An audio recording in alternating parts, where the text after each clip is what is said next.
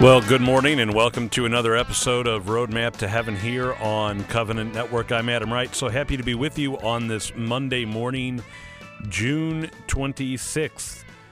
It's been a while since we've been together in our normal format, about a week here, and I am happy to be back and happy to be able to be back. Came down with a pretty bad cold over the weekend, and life is really good now that I can breathe again. Let's pray this morning in the name of the Father, and of the Son, and of the Holy Spirit. Amen. O Jesus, through the Immaculate Heart of Mary, I offer you my prayers, works, joys, and sufferings of this day for all the intentions of your Sacred Heart, in union with the holy sacrifice of the Mass throughout the world, in reparation for my sins, for the intentions of all my relatives and friends, and in particular for the intentions of the Holy Father. Amen.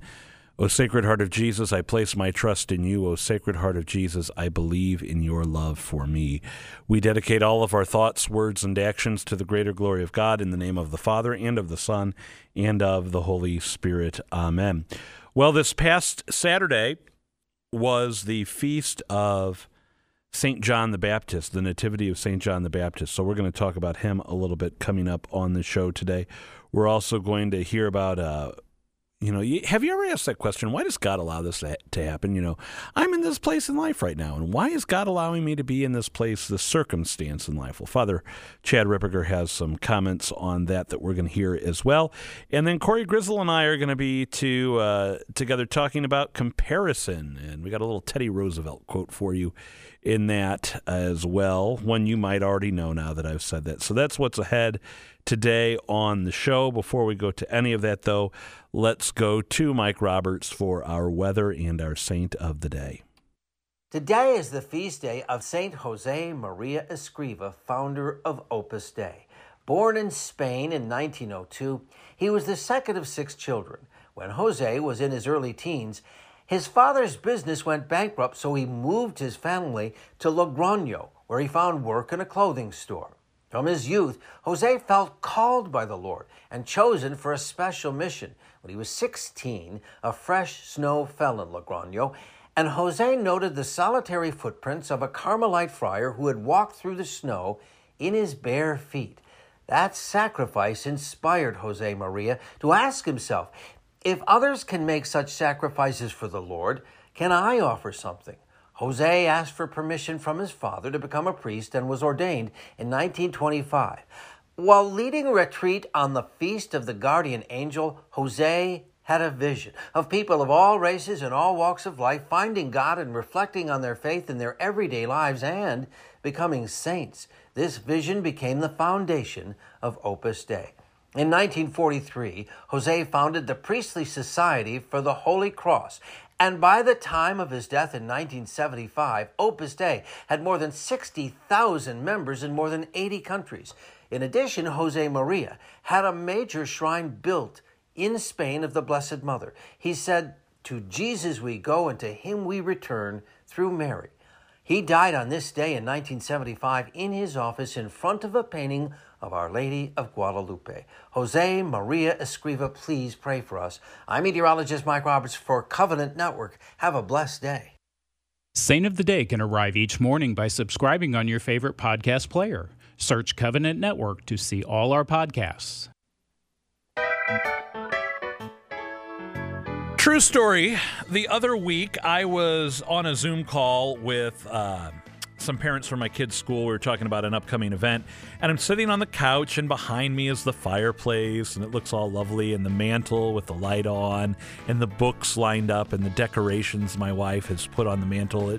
It all looked lovely. But if I would have turned the iPad around, you would have seen the pile of laundry waiting to be folded, the pile of dirty laundry that needed to go downstairs into the washing machine, the pile of clothes that we were bagging up to give away to charity, and then the 8 million toys that our kids had somehow managed to throw all over the house in between the hour when they got home from school and when I was getting ready to make the Zoom call. The point is that sometimes we see, especially on social media, what other people have going on, and we're like, oh my goodness, my life is nothing like that. That looks so wonderful and ordered and not chaotic. And I live in the midst of chaos And that is a comparison we need to be wary of. Corey Grizzle is with us today to talk about comparison. And Corey, it's great to have you back. Haven't we all been there before where we look at someone else's pictures and say, oh, their life is so put together. I want that. And I think that we blame social media for this a little too much. So definitely it's easier with social media because it's right there in our hands. And it's, if we let it, it's glued to our eyes all the time. And so we see all these picture perfect things on Instagram and Facebook and things like that. And it doesn't have to be just social media. It can be the people that you hang around with. It could be your own family. It could be all sorts of things. Teddy Roosevelt said that comparison is the thief of joy. And I absolutely 100% believe that if you are constantly comparing yourself to other people and you constantly say, I want to be like that, and then it takes you so long to realize that's not who I am. That's not how I get these things done. That's not the process by which I can still get to the same end. Yeah. I love that. Comparison is the thief of joy, because if there's one vice I struggle with a lot, it is envy. And I mean, as the years have gone by, I've been able to do more and more with God's grace to resist envy. But especially when it comes to musical instruments, I see others and I'm like, oh, I would love to have that guitar.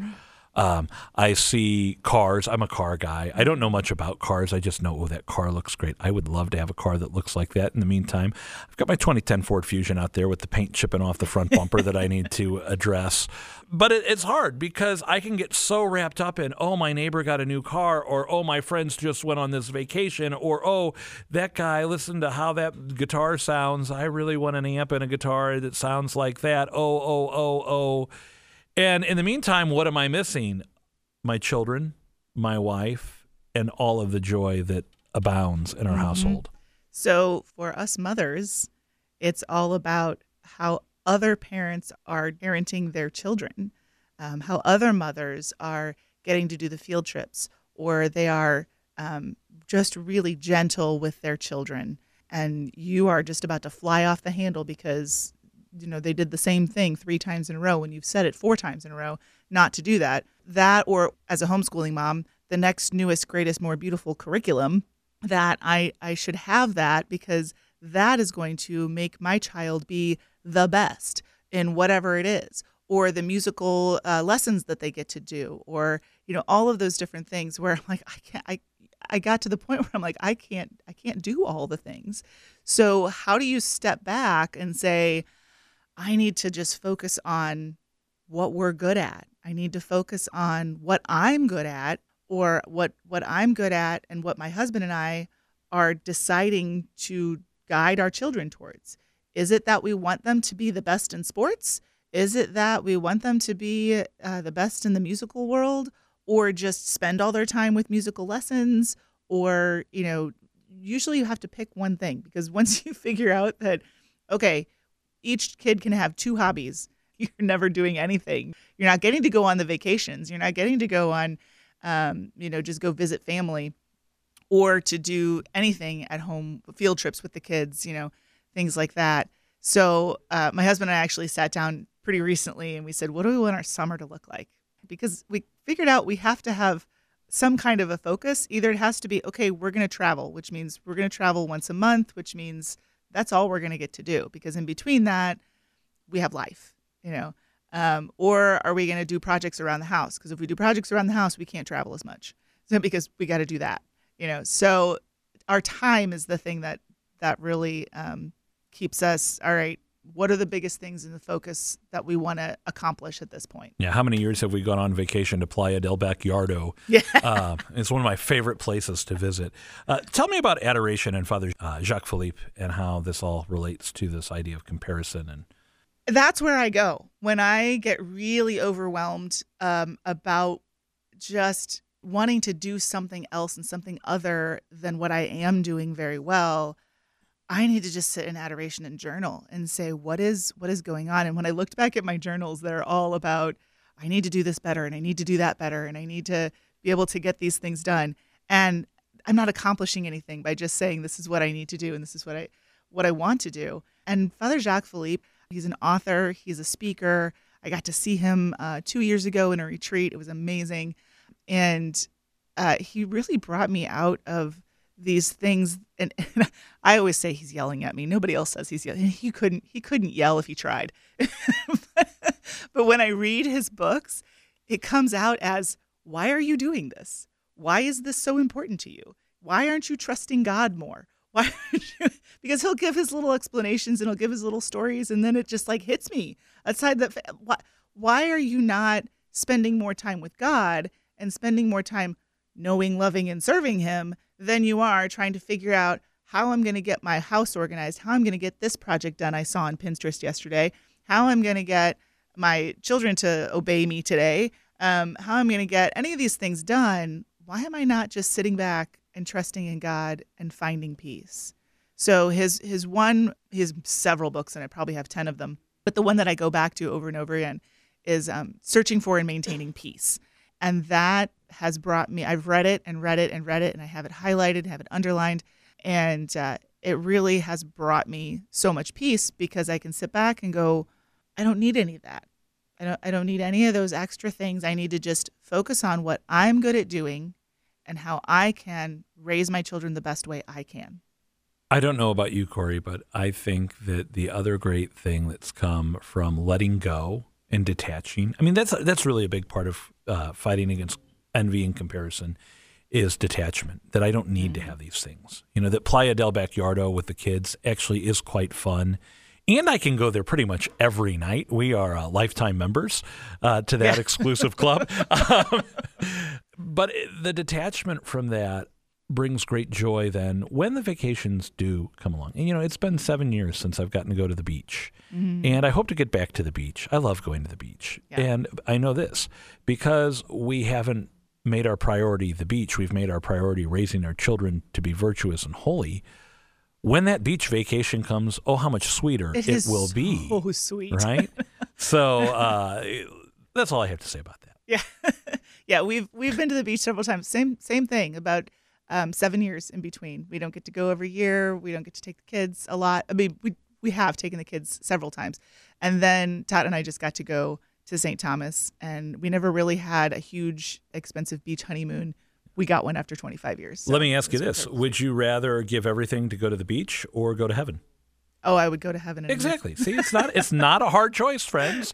We just have to stay persistent in that. Well, we are going to take a break here on Roadmap to Heaven. Corey, have you ever sent us to the break? You've been on the show so many times. I don't think I have. Oh, you should do it. All you have to do is say, you're listening to Roadmap to Heaven. We'll be back after this. You're listening to Roadmap to Heaven. We'll be back after this.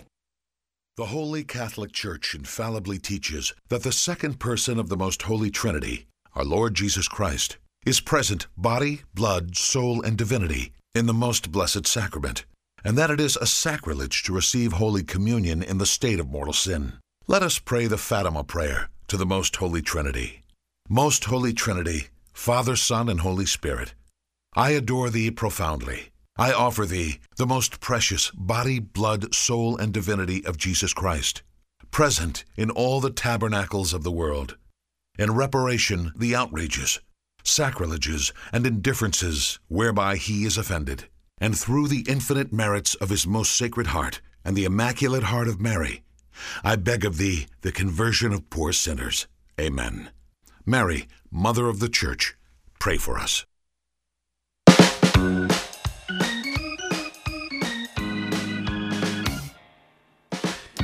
It is time for a little catequiz question for you this morning. Saturday was the feast of St. John the Baptist, the Nativity of St. John the Baptist. Here is a question for you. How many mysteries of the Rosary does St. John the Baptist factor into?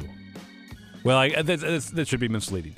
And how many mysteries of the Rosary would we say St. John the Baptist is present? That's a better way to phrase that question. And how many mysteries of the Rosary would we say St. John the Baptist is present? Well, I would tell you to think carefully about it.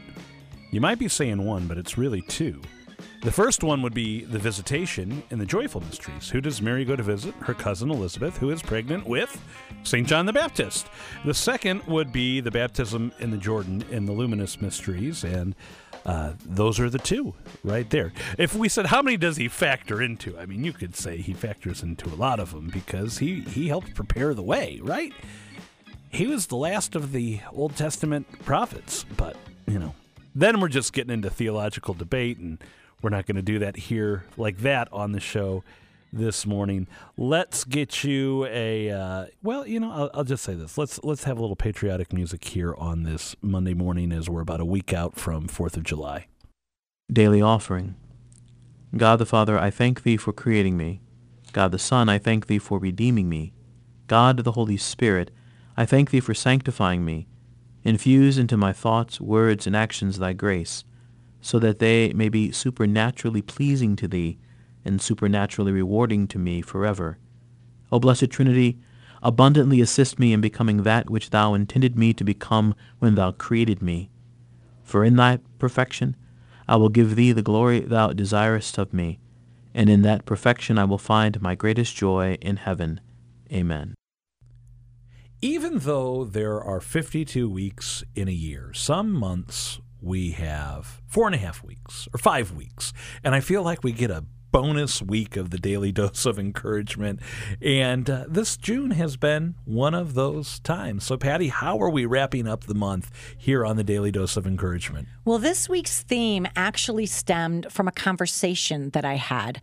I attended the Legatus Gospel of Life prayer breakfast recently, and it was a beautiful event with probably 500 people, pro-life warriors from around the Archdiocese of St. Louis. Peggy Forrest, the president and CEO of Our Ladies Inn, gave the keynote address.